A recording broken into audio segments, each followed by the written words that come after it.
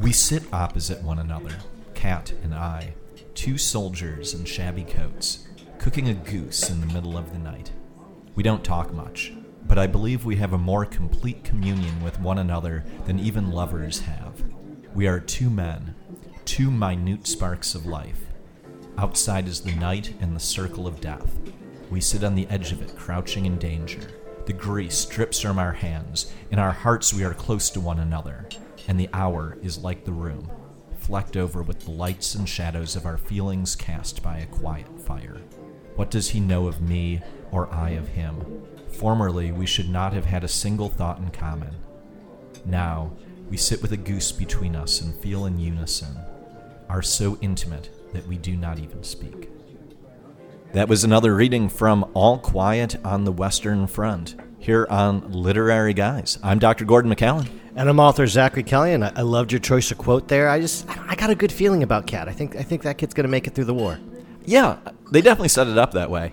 He's actually, I think, my favorite character of Kat. Yeah, like, here is somebody who he's portrayed as, if you need something, he'll go get it. Like, you don't know how, you don't ask why, it just shows up. He's just finding food everywhere while everyone's starving. And without him, this would be somehow an even bleaker story. Mm-hmm. But it's not. It's all of these little rays of hope. It reminds me almost of, I don't know if you've watched or read The Hunger Games, that there's these things that come from the sky, are little gifts and prizes that sponsors can buy to send to the warriors in the field, perhaps something they need or something that they would die if they didn't have, and therefore can make things a little more interesting. It's a health pack, if you want to call it that from a video game parlance, but I feel like that's what Kat provides. I think what's called out in that quote near the end is that here's two guys that previously had no reason to ever know each other, to have anything in common with each other, to have ever connected. And here they are speaking in this unspoken language to each other that no man or woman outside of that war would ever be able to communicate in again. And we've talked about this in previous seasons, that prior generations of men, that was probably the only time they were actually able to break down emotional barriers and have true platonic relationships with their fellow man, was spending time in a foxhole with them. Thank goodness now in 2022 we have the luxury of being able to express ourselves more genuinely. And so I feel like male dynamics has changed, but up until very recently, this relationship that we see with Kat was something only derived from wartime. I do think that it's something special that we have in 2022, and it's obviously still developing because it continues to be a problem of so many men and boys of not being able to communicate with each other, that those connections that are made in this book, it isn't about deeply expressing those emotions through words or providing deeper inner context. In this case, it's expressed with silence. And I think that that's really interesting insofar as that must have been huge.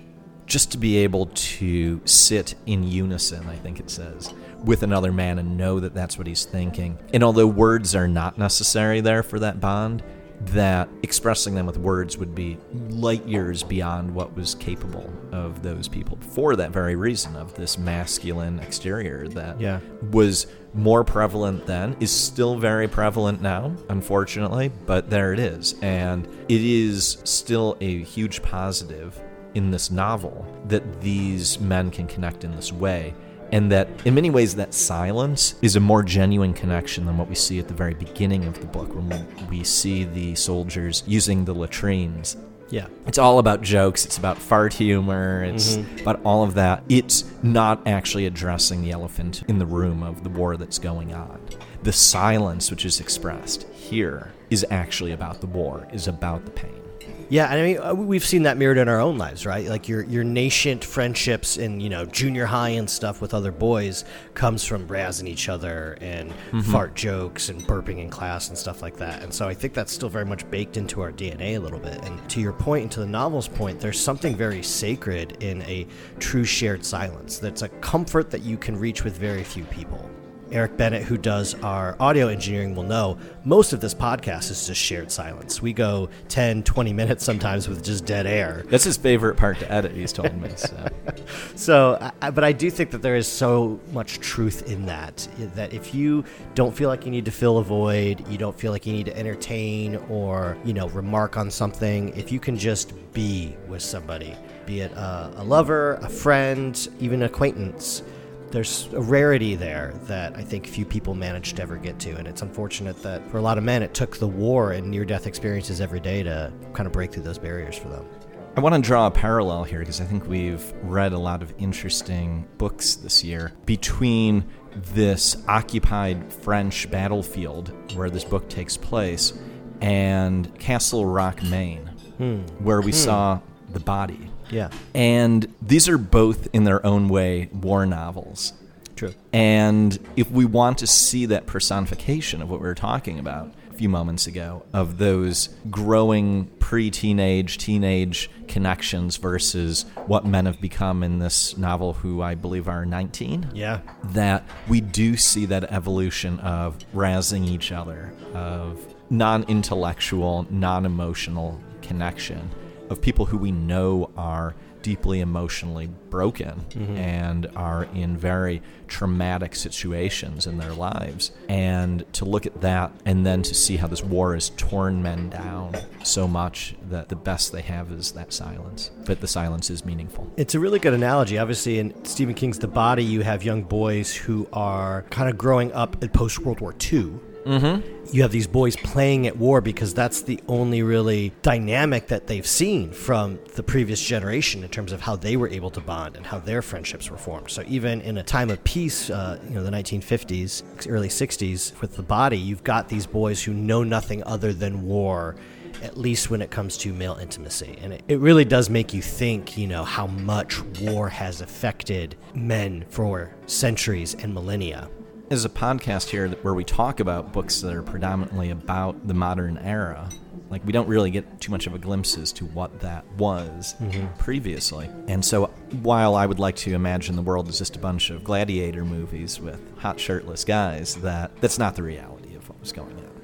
And in fact, I think that's a good segue into the thing that I was hoping we could talk about today. Hot shirtless guys? Yes, that's exactly it. But since that's not the core of what we talk about here on the podcast, that instead is a far second, I guess you could say, is this montage, if you want to call it that, of events that happen when our main character, Paul, goes home on leave. And this, to me, is perhaps the most interesting part of the book. Because I think as we learned from The Bridges of Toko-Ri, that it was what happened outside of the war that revealed the true character of what was going on. And I always think about the scene where the character deserts his wife, who has traveled all this distance so that he can go bail out a friend who got into a fight in Tokyo. At a very cool bar, by the way. But in this case, what we see is the loneliness. The fact that Paul went back expecting a loving family and a culture to embrace the trauma that he is undergoing, and instead has walked right into this false narrative that so many people around him believe, and he realizes no one in his home is capable of connecting with him anymore. And he ends up walking away at the end of this as a far more solitary, lonely, and feeling like an outsider for serving his country. And we can talk, I don't want to get into this podcast about the virtues or lack thereof of the war that he was fighting in, but regardless of that the image that people in the town had about what he was doing and the reality of what was happening just made him feel so alone. And you also see when he's back in his hometown this male archetype that we see every day in 2022, and I guess I never really put much thought into the fact that they've always kind of been around. The guys who talk a big game, talk about patriotism and wartime and the merits of heroism, but who've never actually served themselves, and who are giving him all this advice about how he should be living his life and buying him beer after beer while, they're sitting home getting fat off of war profits or, nursing an old injury to keep from getting drafted. And you see that today. I mean, you see a lot of these people who are talking about overthrowing our government. And by and large, these are people who never served, but they take on military jargon and, their guts are spilling out of their store-bought tactical vests. There are so many men who I think crave that kind of battle-hardened male-to-male intimacy that war brings about, that they almost lose touch with reality if they're not given that opportunity. It was fascinating to see his village populated by those men, because I think our Twitterverse is populated by many of those men today. Looking at this from the lens of Paul, he heard a lot of this rhetoric, if you want to call it that, before he served. And in fact, when we talk about the cries of patriotism, that's what inspired him and his friends to enlist in the first place. And how far he has come from this rallying cry of serving the country to listening to that months or years later and just being like, you're nuts. And I will not be your idol, if you will, or icon here in order to push your unrealistic and uninformed opinions upon. It is really interesting because I think, Hollywood, and before All Quiet on the Western Front, and in some degrees after All Quiet on the Western Front, a lot of literature does tend to idolize the concept of the war hero. Yet you have a chance to meet anybody who served their country, especially in our most recent combat theaters. And from my experience, they're mostly very humble. They don't want to talk about it. They don't want to be defined by what they saw or did over there. And so there's that really interesting divide between the heroic archetype of a soldier that we've kind of put to paper in our society and the actual soldier who bears no resemblance to that person at all, who is a hurting human being who has witnessed things that thankfully you or I have never had to see with our own eyes and hopefully never will, made so many sacrifices for us. And at the end of the day, I think yearn for normalcy even more because of it. And I don't think that's what Paul was expecting to feel. Right. This disassociation, or the humbleness, as you say, that he didn't expect to be the humble one in the room. And he quickly became that person. It wasn't like he came back with this plan that says, I'm not going to talk up, or I'm not going to talk at all about what happened here, or I'm going to be very to myself about things. I didn't get that sense that that's what he was going to do. But he realized very quickly that no one there was going to give him emotional support. And because people were trying to thrust their ideas and thoughts and opinions onto him, he withdrew.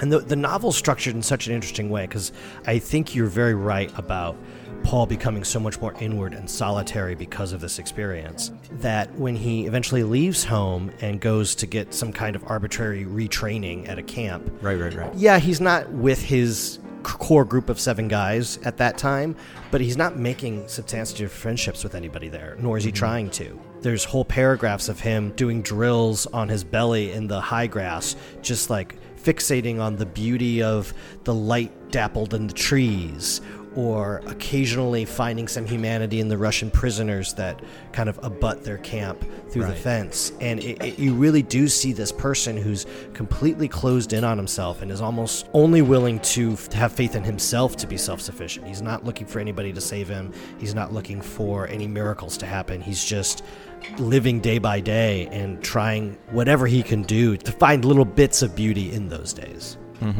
I think that scene that you're talking about with the Russian camp really was a beautiful part of this novel.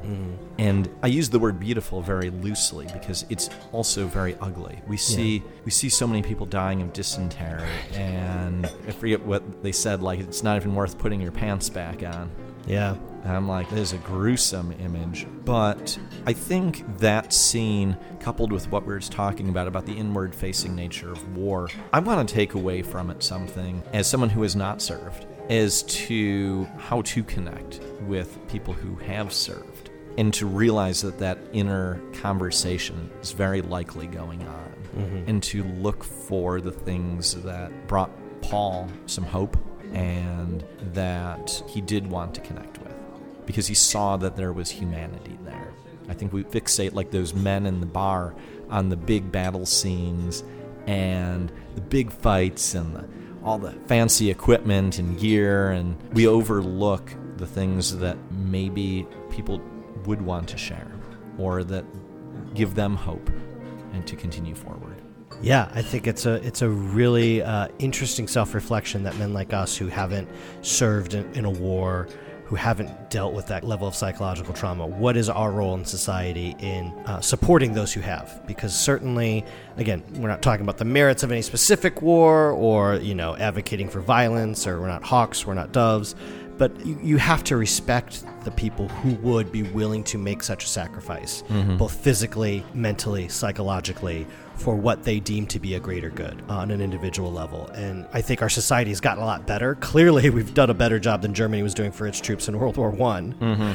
But, even since the Vietnam War, when, our fathers were going over there and serving and coming back to get spit in the face and called baby killers and stuff like that, we're acknowledging, I think, a little bit more of that humanity in the individual soldier in this day and age. And that's good to see, but I do think it's incumbent on us to, read things like this and have these discussions and kind of learn and grow and mostly listen, because as you said, we have no idea what this was like. And so I think just to be a listening ear maybe could be enough in some cases. I think that this set of chapters is, as you pointed out, it's very relevant in the time we live now.